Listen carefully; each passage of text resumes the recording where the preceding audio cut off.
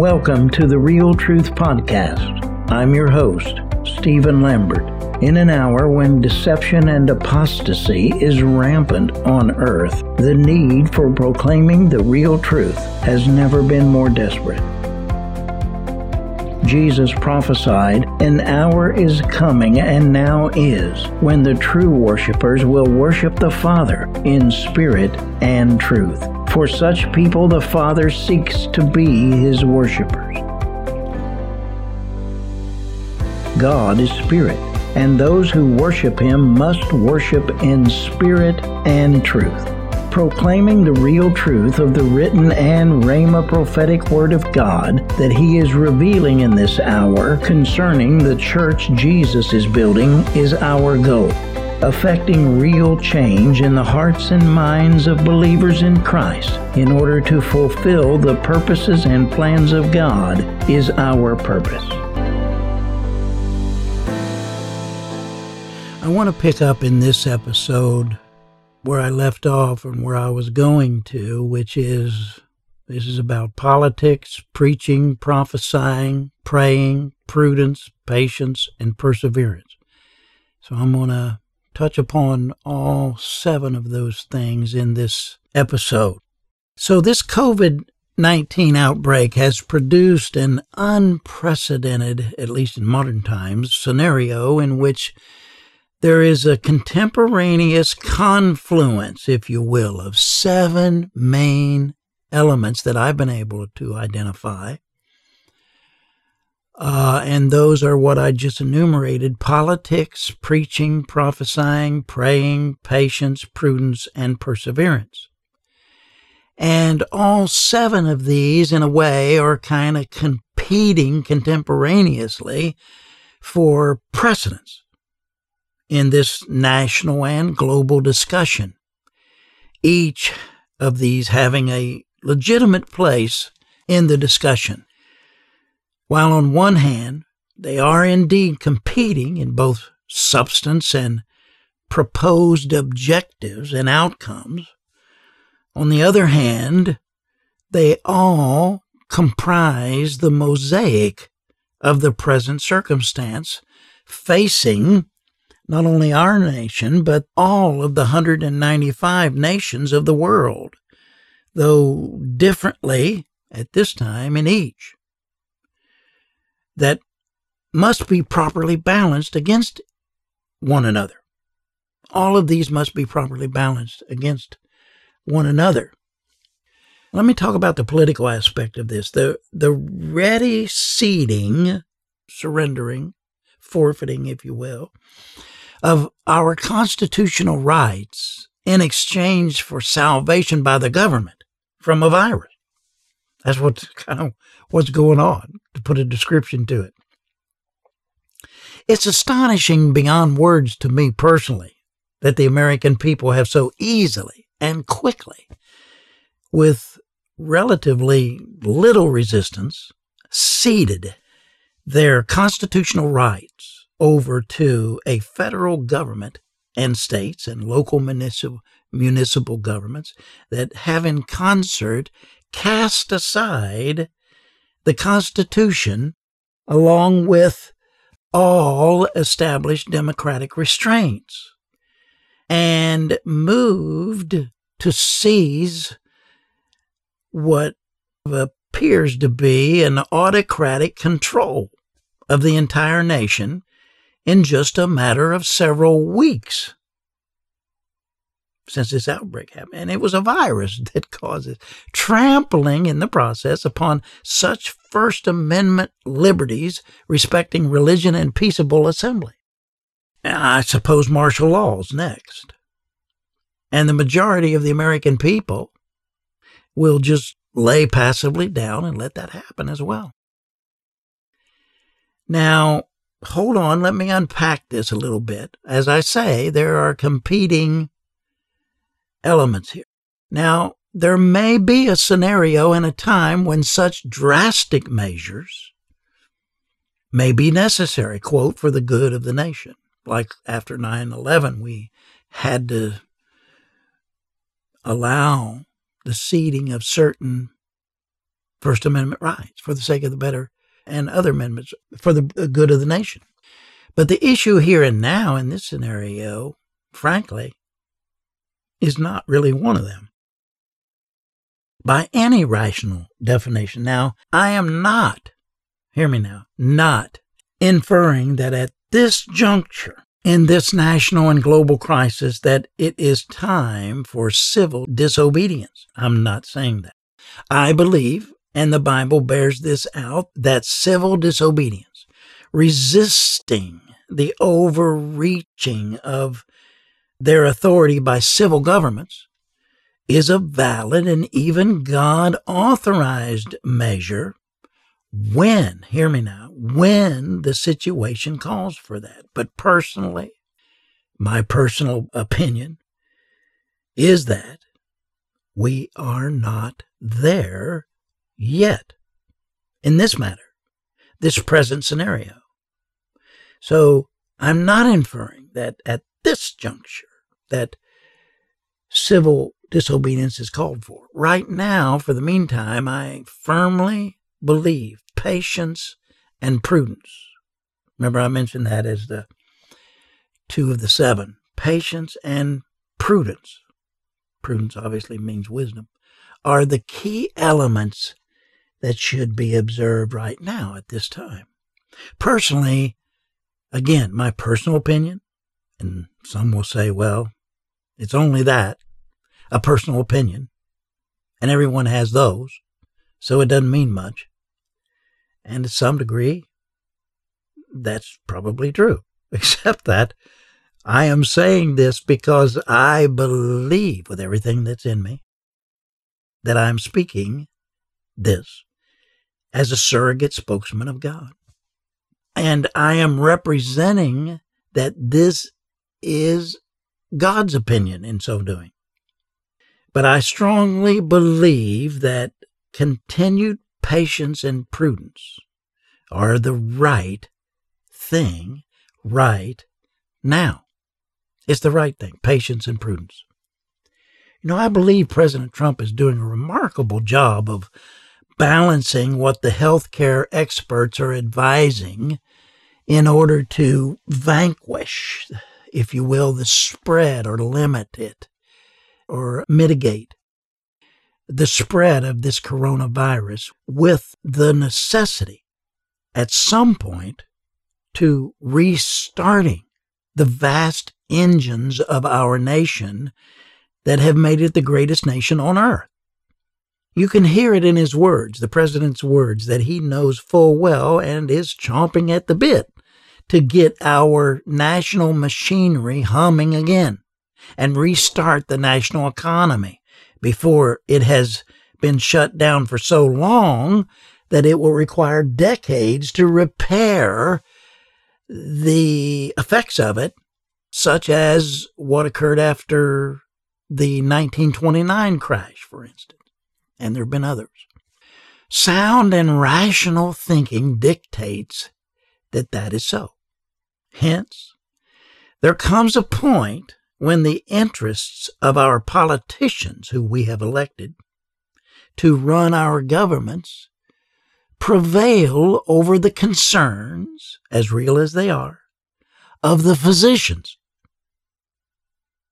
The politicians over the physicians, who comprise the healthcare industry and its vested interests. The politicians we have elected will have to deal with those political elements of the nation and its states, but the church, the ecclesia that Jesus is building, is another matter. That is not the domain or purview of politicians or physicians, for that matter, unless they're born-again Christians and therefore part of it, and the same thing goes for politicians. But I mean as in their role as politicians and physicians, but rather the leaders God has anointed and appointed for the church's governing and administration. This is where that element I mentioned of preaching comes in. And I want to speak to church leaders. Church leaders need to get a grip. They need to they need to get a grip. Repent themselves.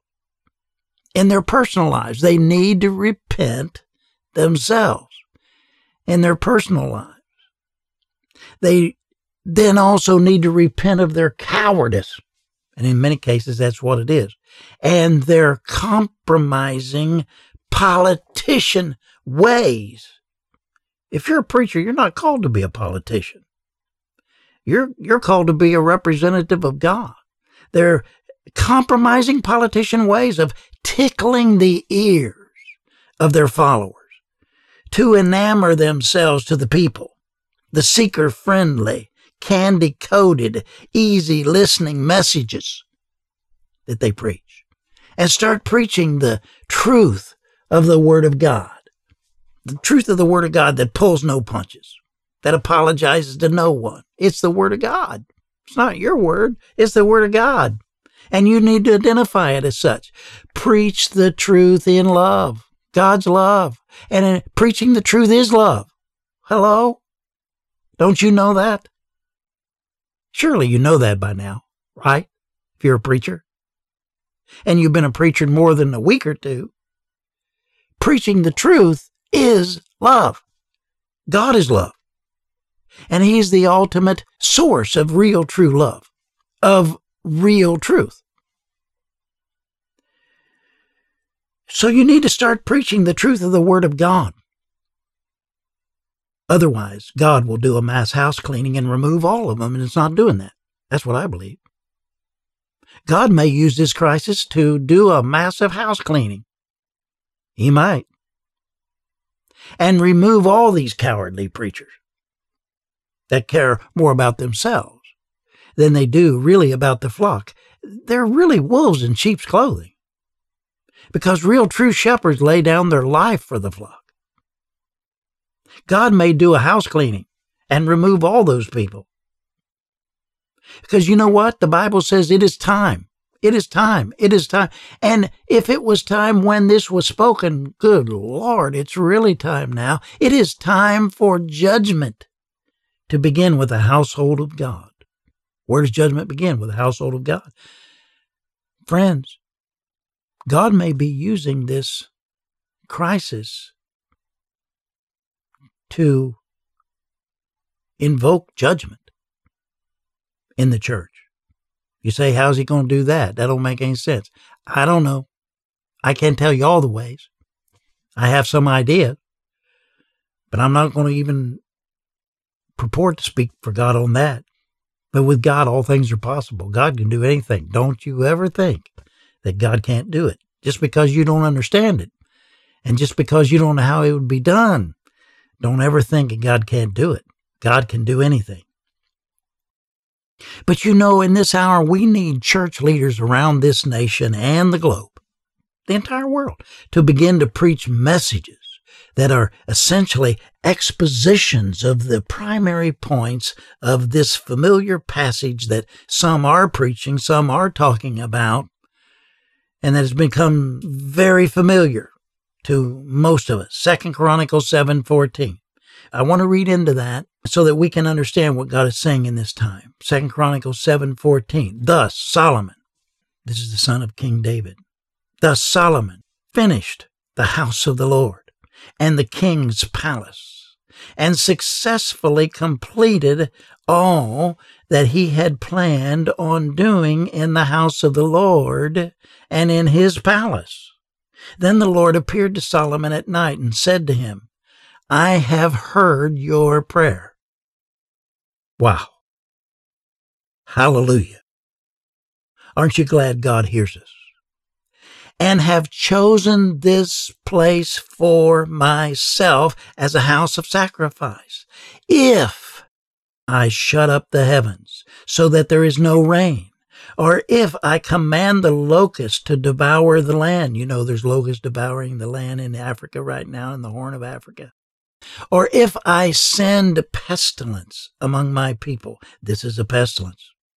That's what this is.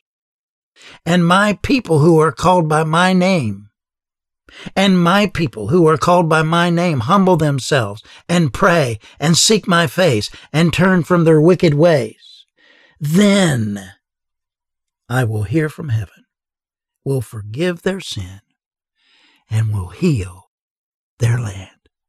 Thank God. God put this on the record. God put it in His Word. And therefore, He cannot violate this. This is a part of His Word. Thank God is there. God's mercy. If God didn't have mercy, we would have nothing but punishment. And it would already be happening. There'd be no way to come to Him. But He has mercy. And I want to connect that with Romans 8:28. Listen. And we know. Have you ever noticed the things that Paul, the apostle, says? I think there's like several times where he says, and we know. And have you ever noticed that the things that he says we know, those are the very things that we mostly don't know? Most people don't know. And we know that all things. Wow. Say that to yourself. All things. All things. All things. Do you think that includes this COVID-19 pandemic? Do you think that might include that? That all things work together for good. For what? For good. I just like to say the word good. Good, the word God comes from the word good. To those who love God. They work together. All things work together for good to those who love God. That's you and me. We love God. We don't reject God. We don't hate God. To those who are called according to His purpose. We are called according to His purpose. Hallelujah.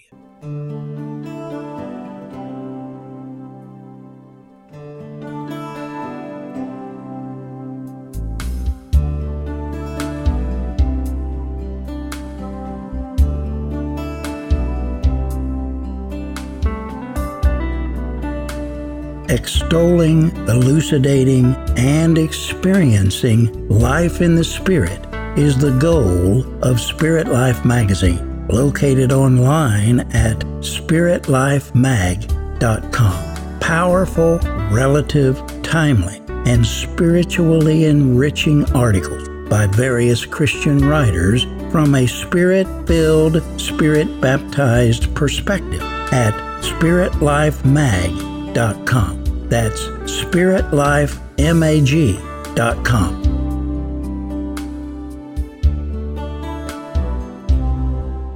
I strongly urge every listener right now to go to the website spiritlifemag.com. That's spiritlifemag.com. And go to the archives page and look up, or just do a search, and look up an article that is entitled America Under Attack. I wrote that article right after 9/11, regarding 9/11, 9/11-01, regarding 9/11. And I want you to read that article and look at the remarkable parallels regarding the horrific terroristic event in our national history to what's going on with this COVID-19 terrorism. Remember, I talked about this in previous episodes, that this all emanates from the ultimate terrorist, who is Satan himself. What's going on with this COVID-19 terrorism in the nation right now, and what this nation is experiencing here in 2020. The parallels are amazing. Now, here's some of what I wrote in that article that is so very apropos. I just picked out some of these things from that article during this COVID-19 crisis. Here's some of what I said.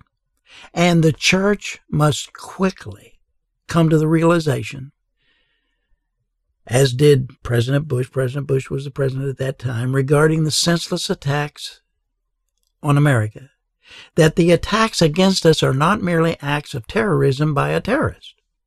They go beyond that. They are acts of war. Isn't it interesting that even our president is saying this is an act of war, and that the people that are fighting in this battle are warriors? It's true. And this is an act of war not I'm not saying this came from China and that China is behind this necessarily, and that's not what I'm getting at here. I'm talking about it's an act of war from Satan. It's a spiritual war. The intent of this enemy, who is Satan, the Bible says, your adversary, the devil. Your adversary, the devil. Your adversary, the devil. Our real enemy is the devil. The intent of this enemy is not merely to terrorize, but as it says in John 10:10, to steal, kill, and destroy. I've been saying that throughout this series. The chief enemy is not merely engaging in psychological warfare. Rather, this is a shoot-to-kill war. That's what Satan's wanting to do, kill. The sooner we recognize this reality and respond with deadly and unrelenting force against the assailant, the fewer the casualties and the lesser the losses. Without the slightest hesitation, trepidation, and intimidation, we must aggressively engage ourselves in the warfare against the forces of the enemy in which we have been conscripted. That means drafted, utilizing, quote, the weapons of our warfare, which are not of the flesh, but divinely powerful for the destruction of fortresses or strongholds. And that's a quote from 2 Corinthians 10:4. Remembering at all times, though, that the real enemy is not flesh and blood. That is, people. Nor is the real enemy a virus. Satan is the prince of the power of the air. He made it. And it's there because Satan's spreading. But the real enemy is not any of that. It's not flesh and blood. It's not people. It's not the virus. But the true enemy behind all warfare waged against us in the natural is a spiritual enemy, a spirit being, along with unnumbered hordes of diabolical spirit being cohorts. Ephesians 6:12, for our struggle is not against flesh and blood, but against the rulers, against the powers, against the world forces of this darkness, against the spiritual forces of wickedness in the heavenly places. Now, there is one critical word of advisement to the church that it must begin to hear and heed. Again, I'm still reading from this article that I wrote or published the day after. I wrote it the day up, but published the day after 9/11. The body of Christ must begin to understand and incorporate into its collective psyche and strategies that the head does nothing without doing it through the body. Christ is the head, and we are his body. The perhaps enigmatic divine choice is, rather than bypass the betrothed bride, to deputize her and to work through her to implement every aspect of divine plans and purposes. Though the church assuredly is the family of God, endowed with and the conduit of the agape love of God, it, the church, is also the army of God, equipped with the weapons of spiritual warfare and enjoined by God as his soldiers to carry out his strategic battle plans against the megalomaniac and mastermind behind all evil perpetrated upon the earth. Compare that with Ephesians 6:11. We are the army of God, and not a bunch of ragtag, undisciplined, untrained, independent commandos without leadership or direction. No. Just as American armed forces are the most highly trained, skilled, armed, commanded, and lethal in the world, so also is the spiritual armed forces of God. Though many segments of the church at large do not understand this, nor even the imperativeness of it, it is nonetheless true. As outlandish as it may sound to some, no true believer is called to be a pacifist. Rather, every Christian is called and anointed to be a spiritual warrior. Likewise, the church must draw the parallels of these principles regarding war in the natural and apply them to the war in which we have been engaged for eons against the real enemy behind all evil and hatred in the world. Believers must begin to develop an appetite for the spiritual intelligence and guidance of its corporate intelligence agents, the prophets, as well as give them the funding necessary for them to do their job, a la the U.S. Congress and the national intelligence agencies. The body of Christ, that is the army of God, must also begin to follow the commands and directives of its preeminent spiritual military leaders, the apostles, through the wartime strategies they propose in comparison to peacetime strategies, so to speak. The church has been engaging for centuries. Now, this may seem to some to be radical, overly aggressive, mystical, and even irrational at times. Let us rise up, saints of God, out of our arrogance and spiritual lethargy into which we have been allured by the accoutrements and privileges of our enormous and unprecedented per capita wealth in this country. Let us never forget that the love of money is the root of all evil. First comes the natural, then comes the spiritual. 1 Chronicles 15:46. Events taking place in the natural realm are often a reflection and even forewarning of what is or is about to happen in the spiritual realm. Let us, the body of Christ, not wait for the terrorist attacks of the arch-terrorist, Satan, to awaken us out of our arrogance and complacency. Again, that I've been quoting from that article that I wrote after 9/11 and how much that applies. It's amazing to what we're facing right now.